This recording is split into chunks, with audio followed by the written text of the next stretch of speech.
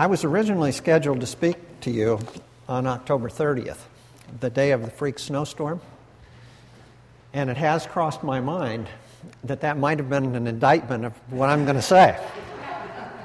And so I came in this morning and I felt a little better until the heat didn't work. So with a little bit of fear and trepidation, I'll do the best I can. Now, it would be a massive statement of the obvious to say to any member of this church community that talking about money in everyday life is a hard problem, especially in the fourth year of an absolutely awful economy.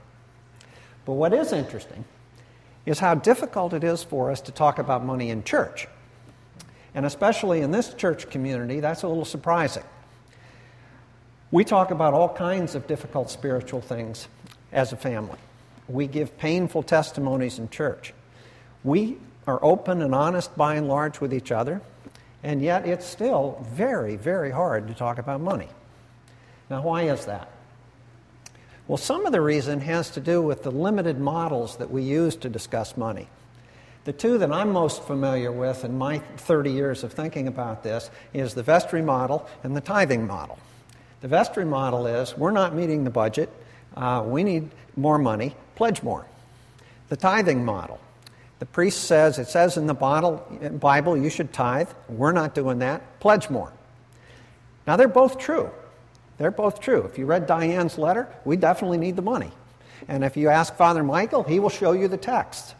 The problem is that using those models to develop the conversation that we have ends up being about as uplifting as a root canal. The second thing that's striking about our talking about money is how rarely we do it. By convention, discussing money is limited to a couple weeks in the fall and maybe the annual meeting. Now, isn't that interesting? I work 70% of my life for money. An awful lot of the decisions and worries I have are denominated in money. The Bible tells us that money is a potential source of corrosive sin, and we talk about it once a year.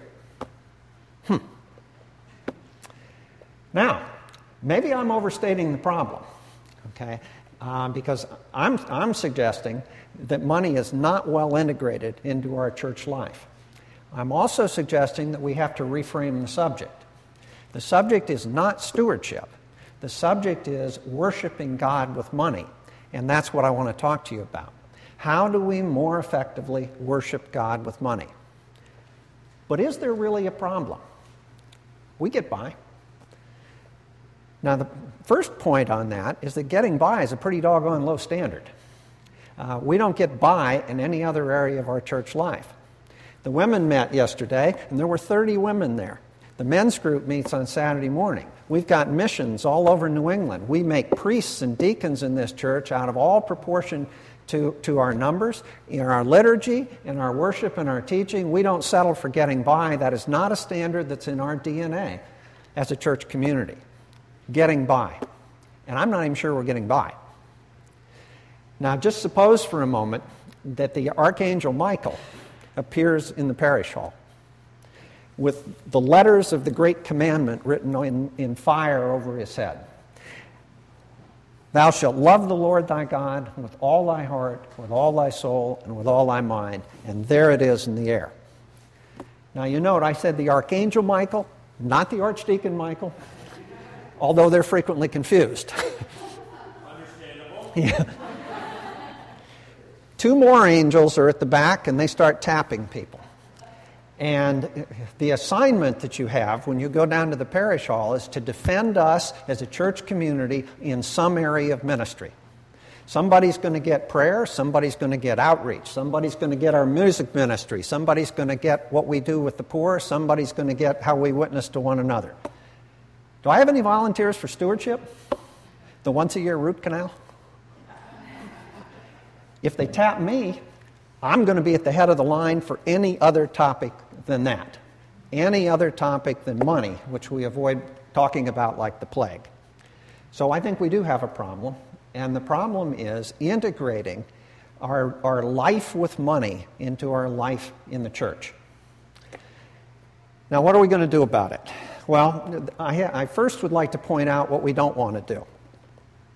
Two of my favorite people, Lucy and Charlie Brown, are leaning against a fence. And Lucy says to Charlie Brown, "Discouraged again, Charlie Brown? You know what the trouble with you is? The whole trouble with you, Charlie Brown, is that you're you. And what in the world can I do about that?" I don't claim to give advice. I'm just here to point out the problem. One, we can't get discouraged, and there's no reason to be discouraged. There is help available to us in the liturgy, in the Bible, from the Holy Spirit, and from our experience as a church family. There's no need to get discouraged. We can do a lot better here. And secondly, if we're going to do better, we can't just point out the problem. Okay? We actually have to do something different. Right? And doing something different may be difficult for us. It may be a struggle, but it's entirely possible. And I have two suggestions on what different looks like. The first one is that we listen to the liturgy and read the Bible to include our life with money. Let me give you some examples. The first corporate collect that we use today. Almighty God, unto whom all hearts are open, all desires known, and from whom no secrets are hid. Do you hear secrets about money in there or not? Because we should. Secrets about money. They're not secret from God, and just because we don't talk about it for 11 and a half months doesn't mean that there aren't issues. Secrets. How about when the deacon bids us to confession? That's on page 15. Ye who do truly and earnestly repent you of your sins. Now, when we hear the sins in that passage or in the confession, do we think about sins with money? Or do we just think about anger and unforgiveness, okay, and wall off all the area of our life outside of church? What do you hear when the deacon bids us to come to confession? We need to hear sins about money. Secrets and sins. And then there's Ananias and Sapphira in Acts 5. Do you remember them? They sell a plot of land, divide the money, give some to the church, keep some for themselves, and lie about it. And Peter says to them, "You have not lied to men, you have lied to God." And Ananias, then Sapphira, dropped dead. Lies about money have consequences. Lies about money are serious. Secrets, sins, and lies. We have to listen in the liturgy and read the Bible to incorporate our life with money. Let me give you a very, very familiar passage in Matthew. It is easier for a camel to pass through the eye of a needle than for a rich man to enter the kingdom of God. How often, when we hear passages like that, do we sort of add a footnote? Now, I know that most of you people out in the pews are not rich.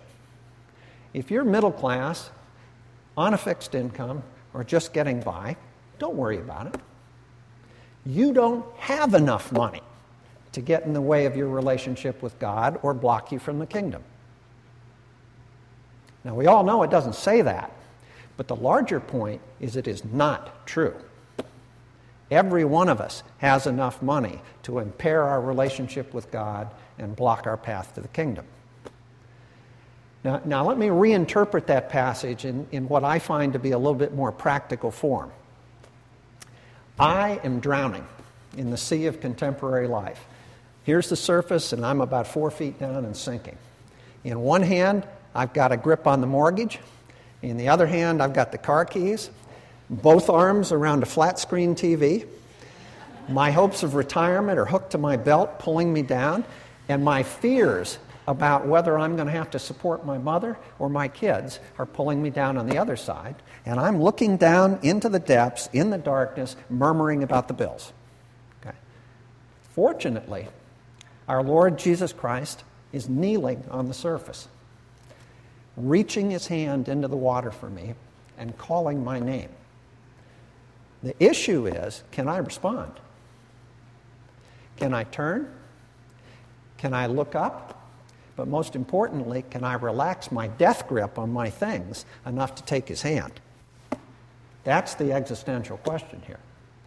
So the first thing that we have to do is listen to the liturgy and read the Bible and read Our Life with Money into it. The second thing we need to do is use the 4 decisions about worshiping God with money to build a kind of spiritual discipline that will transform this area from an area of silence, weakness for us, into an area of strength. 4 decisions, not 1. The first of these decisions is the decision to pledge. It's not how much to pledge, that's decision 2. Decision 1 is whether to pledge. Now, a pledge should be a promise to worship and pray to God with money. It should not be a promise to pay taxes, a promise to share the expenses, a promise to join a club. A pledge should be a promise week by week to pray with money. Whether you feel like it or don't, whether you're in church or not, okay, and whether you've had a good week or a bad week. It's a promise to pray. Now, what we miss about pledging is that we miss the fact that it is both an individual issue and a corporate issue. The individual part we sort of get, okay, but not entirely. The individual part is that this is the first step in building spiritual discipline for us. Okay, if you don't take it, the rest of the steps don't matter because you've made no statement that you intend to pray. You're just going to kind of let things go along and get by. That part we see. The part that is more important that we get is how important a pledge, not amount yet, but a pledge is corporately. How often has Father Michael talked to us about the fact that your presence in the pews is both an act of evangelism and an act of building up our corporate response to God? Our presence. So is your pledge. What effect do you think it has on the vestry? One more pledge. I'll tell you what the effect is. There's one more person promising to be with us, and the vestry, who's taken on the responsibility of guiding the church, sits up a little straighter and feels a little better. Okay, what's the effect on our priests of one more pledge? Somebody else is going to be with me in our journey next year. It is not a private matter. It is not simply between you and God. It's between whether you're going to build up the community or you're not going to build up the community. That's decision 1. We only have 31 pledges. There should be more. Decision 2. How much to pledge? This is where all the angst comes in. Well, the first answer to this is that you should pledge in accord with the Great Commandment. That's on our liturgy, page 6, right under the Collect for Purity. That's what's written over the Archangel Michael's head.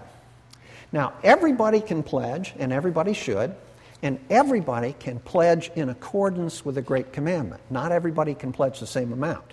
But everyone can respond to the Great Commandment. And that's what we need to do. Let's reframe the Archangel Michael's visit. And the Archangel Michael appears in page 15 of our liturgy in the prayers of the people. And when you get to the prayers of the people, I'd sure like you to remember him in the parish hall. This time, the question is going to be one at a time. How did you respond to the Great Commandment with your money?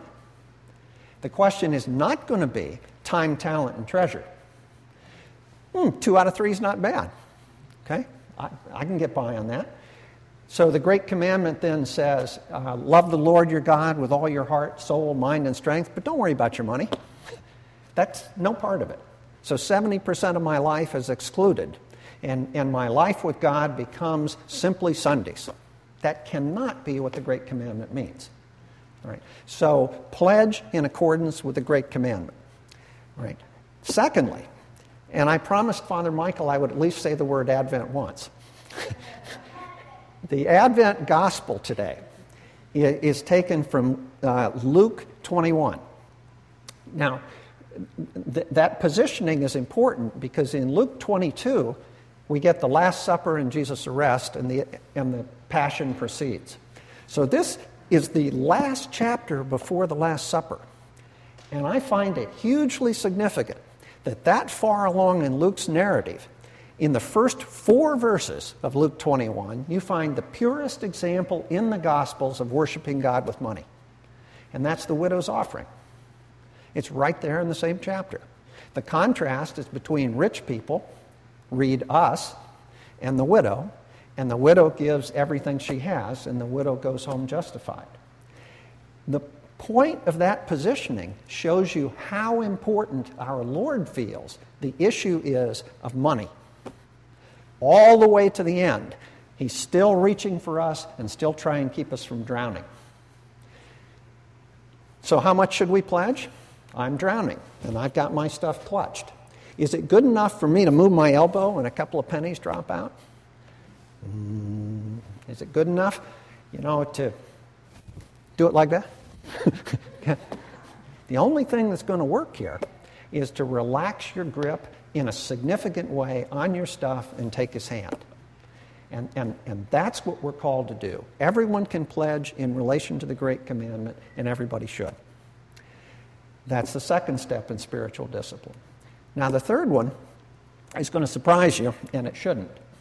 You plan to exceed your pledge. How's that grab you? Well, that's the same thing as getting by.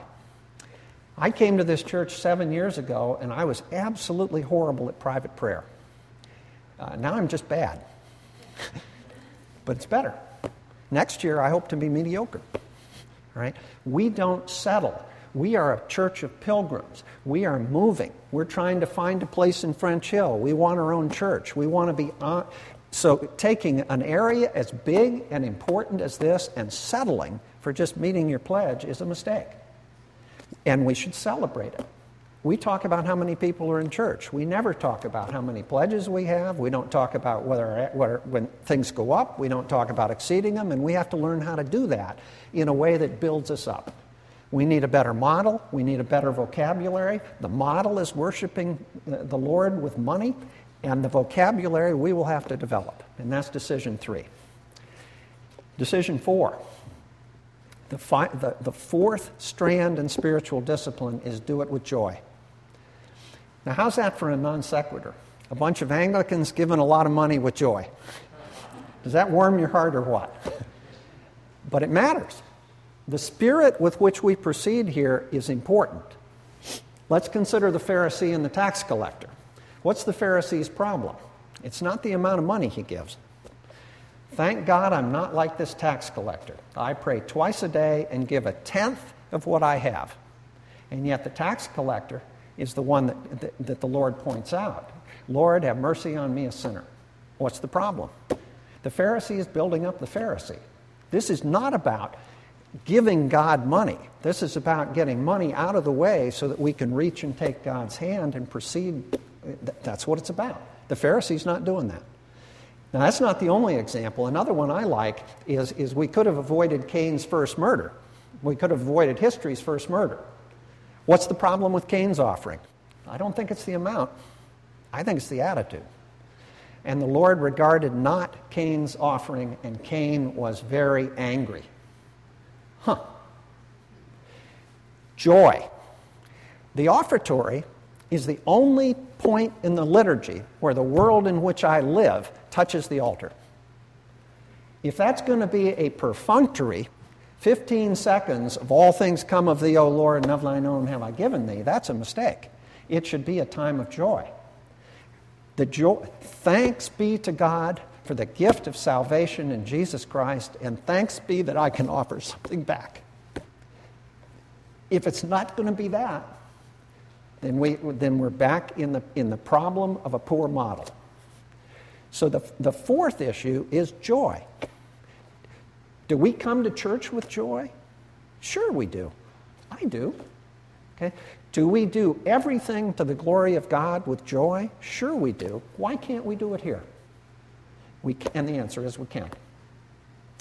So the issue is reframe this from stewardship to worshiping God with money. 4, to say, read the Bible and the liturgy to see our life with money in there, not exclude it, not read us out of it. not sort of pretend that the eye of the needle problem doesn't apply to us. But then the big issue is practically to work through each of the decisions. Everyone can pledge. We should be a church of 100% pledges. Everyone can pledge in accordance with the Great Commandment. It'll just look a little different, one to another. Everyone can exceed their pledge. $1. Plan on it. And we can do it with joy. It takes practice, but we can do it. Thanks be to God for the gift of salvation. And Father Michael, if there's time someplace, could we do the doxology? Someplace in the service. Because I think that would be what I'm looking for. Amen.